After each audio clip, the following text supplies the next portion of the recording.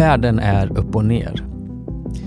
Vi är indragna i en värld där fakta inte längre är fakta. Där upplevda känslor trumfar rätt i sak.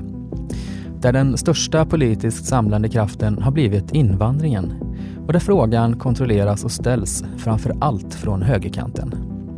Hur hamnade vi här och vart hän barkar det? Hej och välkomna till Radio Utblick. Idag vänder vi blicken till Europa. Ett Europa som för 10-15 år sedan såg starten på en trend av nya och nygamla partier med ett högt och ilsket tonläge om invandringen. Invandringen som de tyckte hotade den nationella identiteten. Identitära rörelser var då ett begrepp som väldigt få slängde sig med. Idag samlar begreppet främlingsfientliga partier i alla europeiska medlemsländer. I början av 2000-talet var dessa partier enskilda aktörer. Men 15 år senare har många direkta eller indirekta kopplingar och samarbeten med varandra. Europasamarbetet har gått in i en ny fas där de främlingsfientliga partierna funnit varandra och funnit att samarbete dem emellan är avgörande för att sprida och kontrollera sin bild av Europa. Hur ska etablerade partier hantera den här situationen? Hur hanteras länder som Polen och Ungern inom Europasamarbetet när de bryter mot Köpenhamnkriterierna? Hur ska vi hantera en situation som i värsta fall innebär fler främlingsfientliga partier i regeringsställning? Eller i bästa fall en stor representation i nationella församlingar och Europaparlamentet? Jag heter Gustav Nyqvist och du lyssnar på Radio Utblick i en serie program med fokus på ett upp- och nedvänt Europa.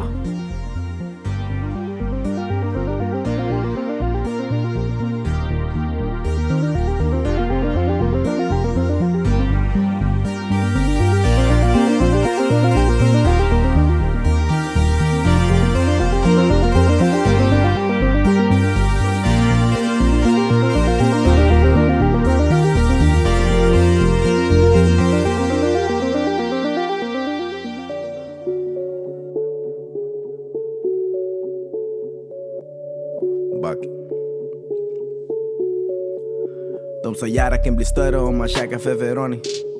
Walla alla käkar feferoni. Stället heter Tony, stråägaren heter Tony.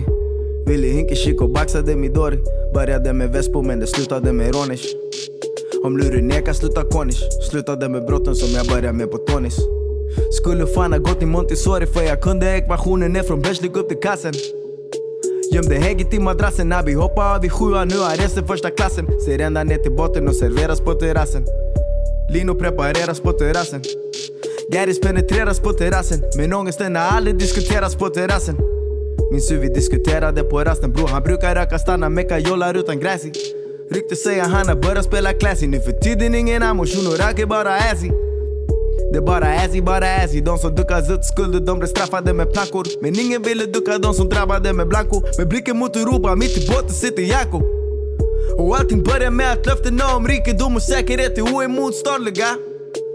Åtminstone för somliga. Nu finns det flodhästar i Colombia. Ja, och nu finns det flodhästar i Colombia. Flodhästar i Colombia. Tuggade med fasse, ända sen vi var 8. Morsa kom från Finland, farsan från Marocko. Shuno talar 4 språk innan vi var 8. Brorsan innan vi var 8, bror i trakten fanns en gypsy som kunde ljuga som Pinocchio. Men kunde hålla minen, bättre än skyltdockor. Alltid samma lögner men kom jämt med nya klockor.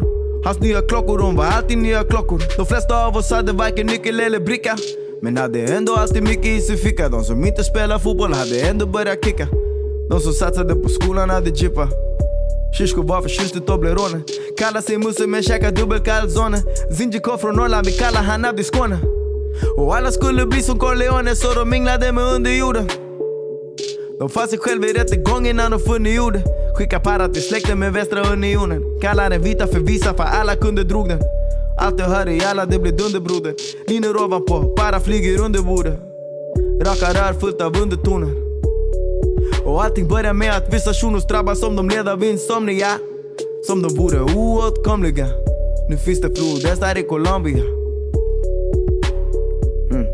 Nu finns det flodhästar i Colombia. Flodhästar i Colombia. De sa sanning bror, de lägger chasir i din rigatoni. Walla ingen käkar rigatoni. De hade praktikant som liknat i Leone. Walla alla käkar extra pepperoni. Skulle ha kostymer och Gary som Berlusconi. Alla jagar påsar utan kvistar eller stråni. Jag fastnar aldrig för affischerna på Tony. Jag haltar genom spärrarna med Tupac i min Sony. Ficka fulla kiwi, jag väskorna till deg. Brorsan fyllde med spenat som tortellini. Temo Juma alla alta, låna mig din piwi. Drömmer om nigiri, drömmer om modeller i bikini på hotellrum med Lundini. Drömmer om en araba som alltid har bensini. Kommer man från nada, man är klart att man blir girig. Kommer aldrig mer vara fattig, jag gör hellre harakiri. Lever utan ramar, varje dag går Erik ut och slavar. Brinner på politiker som sitter på kontor och dricker java. Gud låt kaffe knulla deras magar. Helst i flera dagar, låt krishantering knulla hela dagar. Våra störningar var grava. Springer ärendet till skorna börjar skava. Du lyssnar på Radio Utblick. I denna upplaga fäster vi blicken vid Europa och valet i Nederländerna. 2017 är det återigen supervalår. Och som om det inte vore nog med supervalåret 2016. Denna gången gäller det nationella val i EU. Nederländerna har precis gått till val. Frankrike går till presidentval i 2 omgångar i april och maj. Och i september är det val till förbundsdagen i Tyskland. Förra veckan gick så holländarna till vallokalerna och vinnande ur striden kom ett utav de sittande regeringspartierna, det liberalkonservativa VVD, Folkets parti för frihet och demokrati. Premiärminister Mark Rutte och hans VVD har suttit i koalitionsregering tillsammans med Arbetarpartiet. Det är svårt att svara på om Mark Rutte gjorde ett bra val eller inte. Han tappade 1/4 av sina mandat jämfört med föregående val 2012. Men samtidigt tog han ända in på slutspurten av valrörelsen en betryggande ledning jämt emot Geert Wilders. Geert Wilders främlingsfientliga och EU-skeptiska parti PVV, Frihetspartiet, gick framåt och fick ytterligare 5 mandat, totalt 20. Det är ungefär 13% av väljarstödet. Wilders, som är den enda medlemmen i sitt parti, har dock inte hämtat hem ett lika stort stöd som vid valet 2010 då Wilders parti vann 24 mandat. Så även här är bilden komplicerad för hur det egentligen gick för de här partierna. EU-positiva partier gick däremot starkt framåt, särskilt Grön Vänster som tredubblade sitt stöd och även socialliberala D66 gjorde ett starkt val. Vilka som däremot inte gjorde ett starkt val är det socialdemokratiska partiet, PVDA, Arbetarpartiet. Arbetarpartiet som suttit i koalitionsregering med det liberalkonservativa VVD har helt kollapsat i årets val. Partiet går från 38 till bara 9 mandat. Och det här visste man innan valet.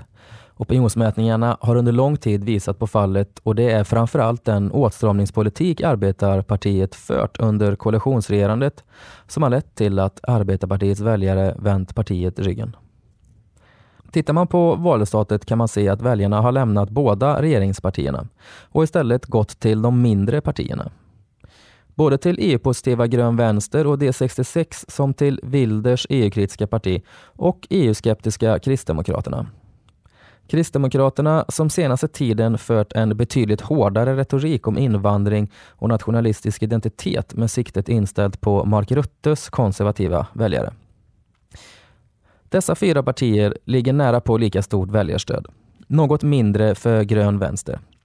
Men helt klart är att dessa partier ser sig som vinnare allihop, men med olika berättelser om hur och varför de gick fram i valet. Vi har träffat en holländsk masterstudent vid Centrum för Europastudier på Göteborgs universitet och samtalat lite om valet.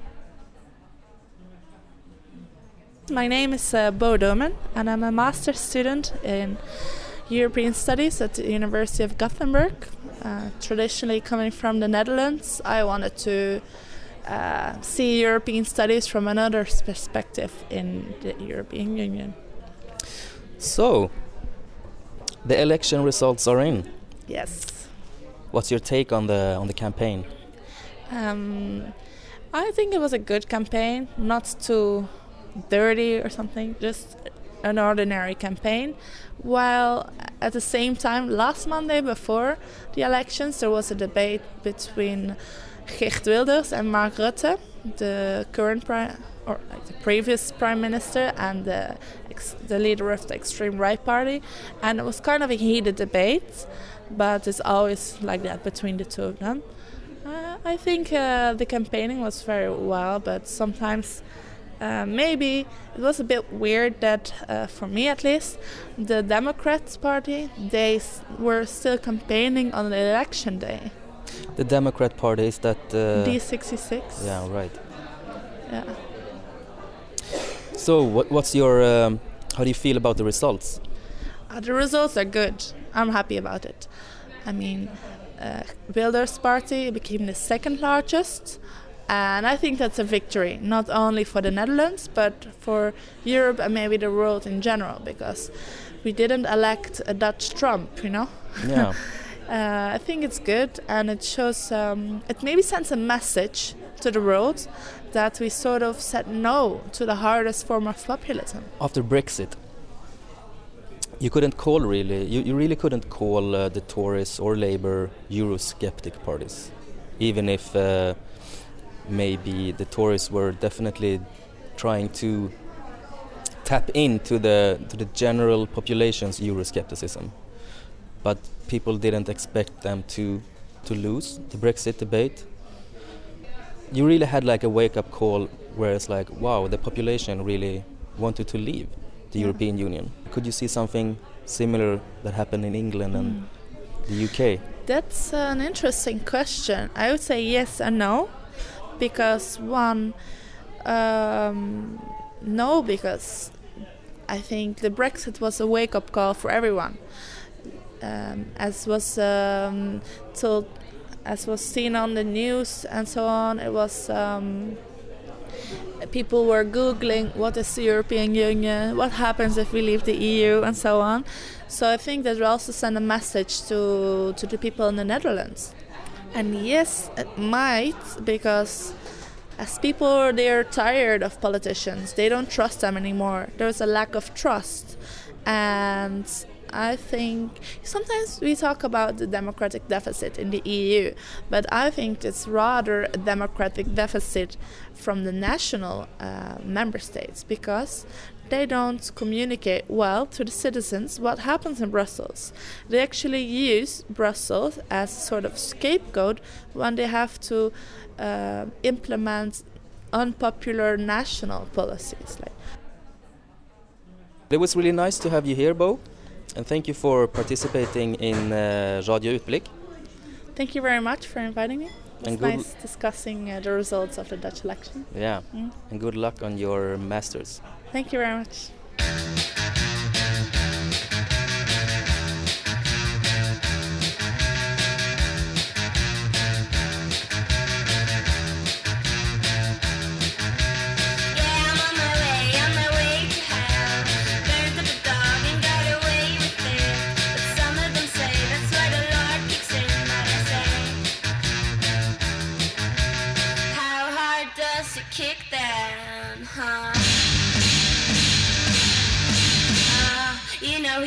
Kick me good.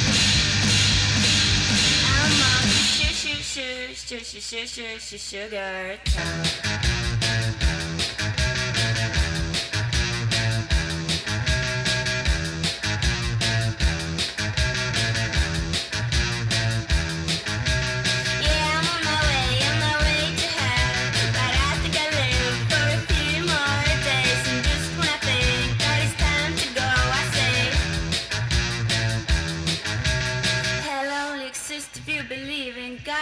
Right.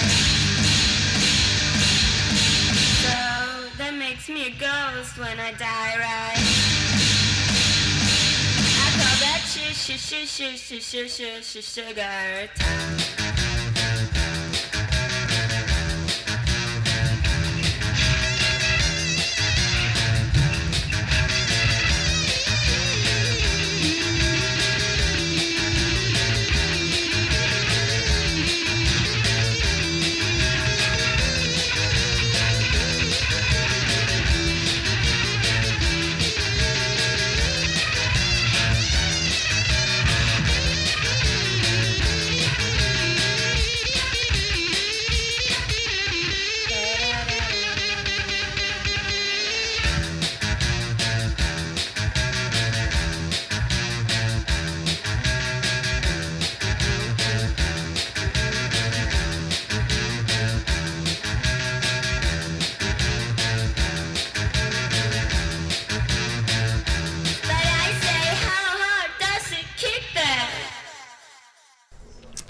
Welcome to the show, Jonathan Polk.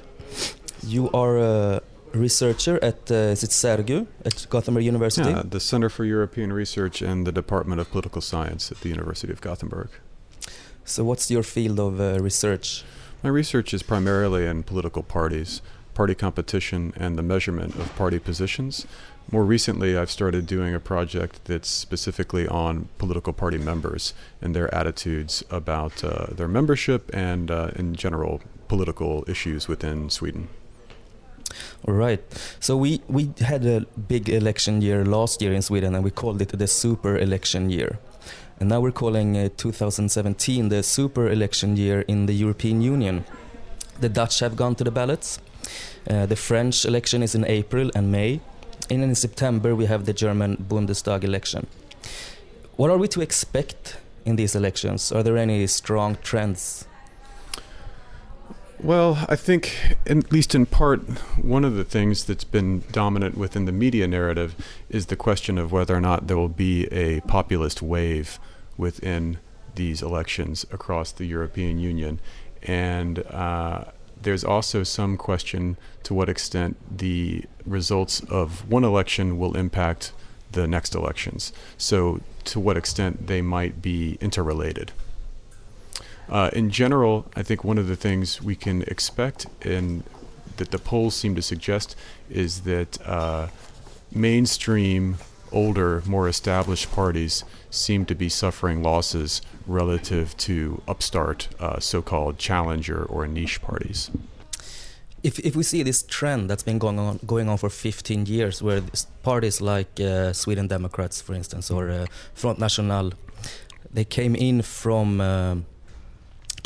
the mainstream 15 years ago, and today they're more or less part of the mainstream. How are mainstream parties dealing with this situation, and are there any? Can you underestimate this trend, basically? Because 15 years ago, people were like, "Yeah, this is not going to be a problem in Sweden. We are better than the Sweden Democrats, for instance." That was like a common thought. Things have gone a lot different. Yeah, I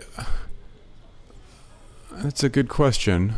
I'm not certain if I would say it was necessarily an underestimation of the potential for issues like immigration to be salient within society, so much as it was within the mainstream and established parties difficult for them to be responsive to changing preferences within society about those issues, or even if they weren't changing preferences, to be responsive on those ideas because they potentially divide their electorates. As I mentioned earlier, most of these parties were organized around the idea of competition on economic questions and questions of redistribution and questions of the size of the state and things of this nature. And so it's difficult for them to adjust to issues and topics that don't connect to that organizing principle in some respects. And so these are larger organizations that are somewhat like a ship instead of a small, nimble boat, and it's frequently difficult to change course and takes time to do so. So I think the responsiveness to citizens on these issues and the ability to change will probably take some time.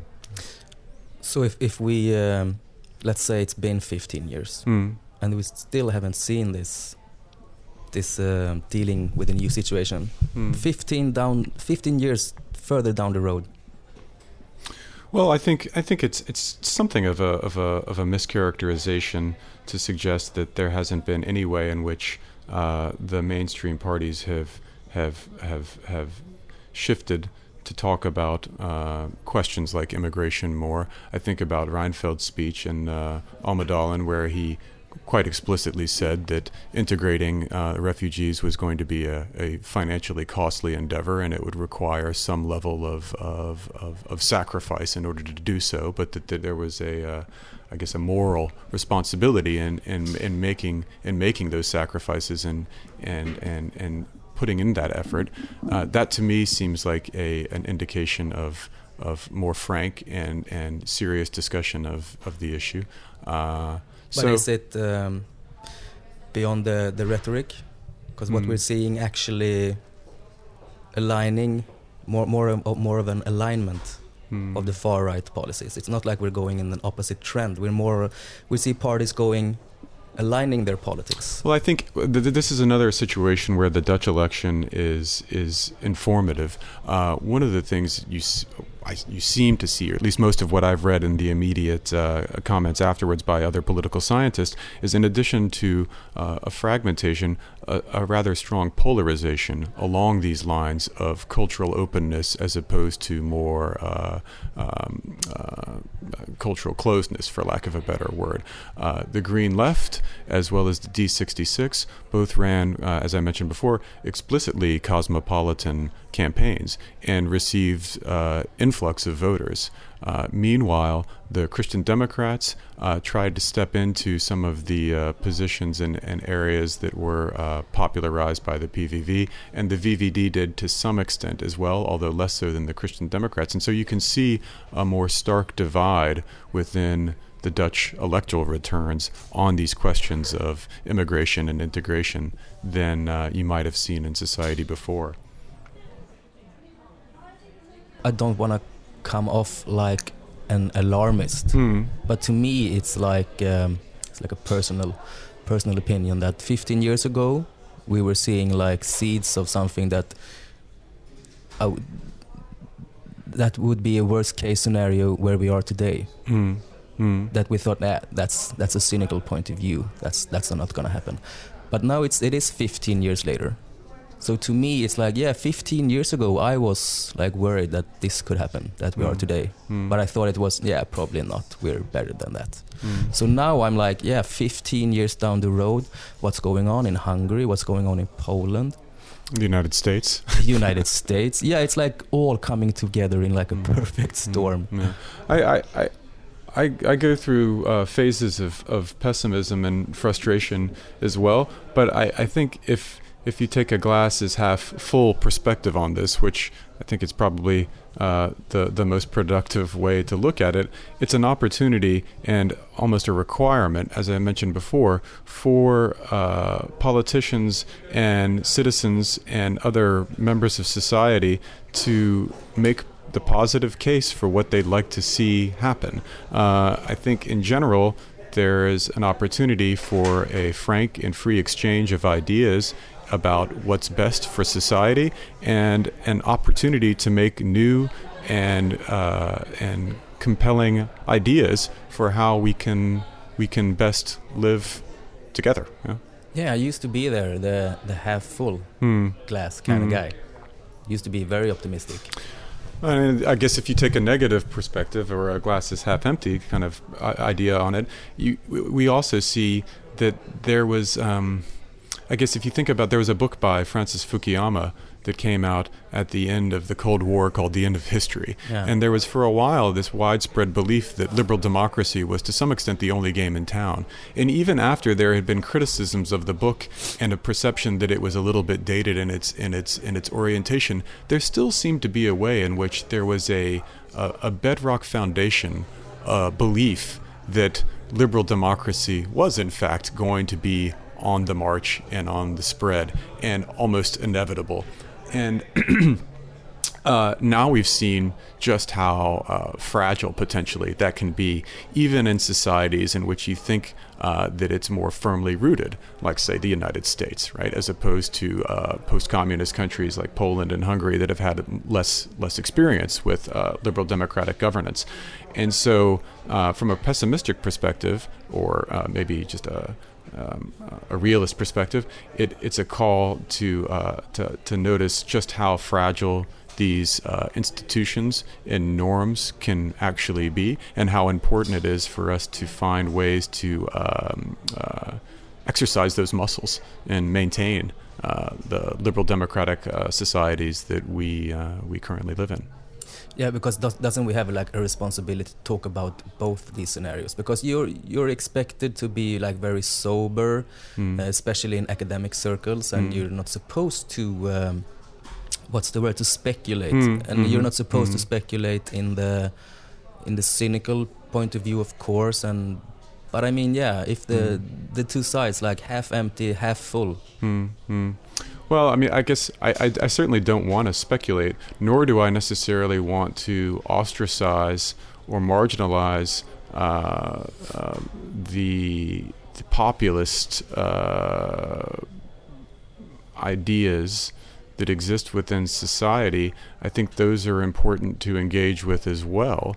But I do think it's important for citizens to think carefully about what type of society they want to live in, and to make the best arguments they can for those beliefs with one another, and to speak openly and frankly about those sorts of things. So I've been having a hard time reconciling this desire within myself to speak to some extent as a citizen with the professional responsibility I have to maintain distance and some level of neutrality in the way I try to analyze politics.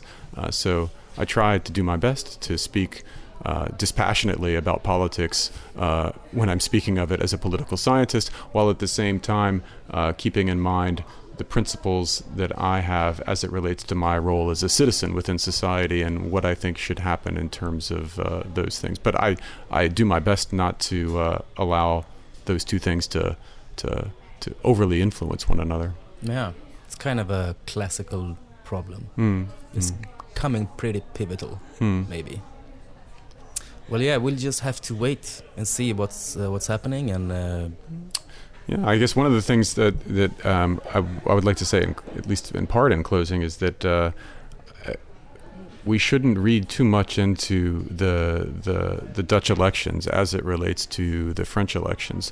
Much like the United States is a substantially different electoral environment than the Netherlands, France is also a much different kind of electoral system than the Netherlands. And just because Wilders didn't come out on top in the Dutch system, as I said before, that doesn't mean he won't have substantial voice within Dutch politics in the near future, and it's certainly no indication that there won't be a strong showing from Le Pen in the French election, and so it's definitely going to be interesting year. Yeah. For sure. Thank you for participating in the podcast Radio Utblick. Great. It's been really, really interesting to have you on the show. Thanks for having me. I appreciate the opportunity to speak with you.